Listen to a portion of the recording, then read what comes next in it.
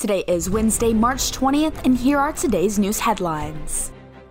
VCU and GRTC officials are discussing extending a $1.2 million one-year agreement allowing university affiliates to ride nearly all GRTC buses for free. According to GRTC Interim Director Charles Mitchell, VCU had proposed to narrow the scope of the program. Mitchell said the school suggested only including the Route 5 and Pulse Bus rapid transit system for free under the new agreement to cut cost.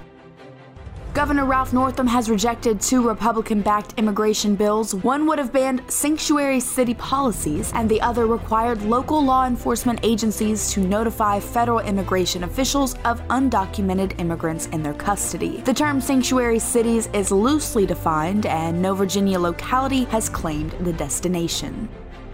2 people were killed and dozens more were injured after a discount fare bus carrying 57 people veered off an exit ramp early Tuesday along Interstate 95 in Prince George County. The bus driver, Yuman Chow, 40, of Staten Island, New York, was charged with 2 counts of involuntary manslaughter and was being held at Riverside Regional Jail in Prince George. According to Virginia State Police, speed is considered a causative factor in the crash.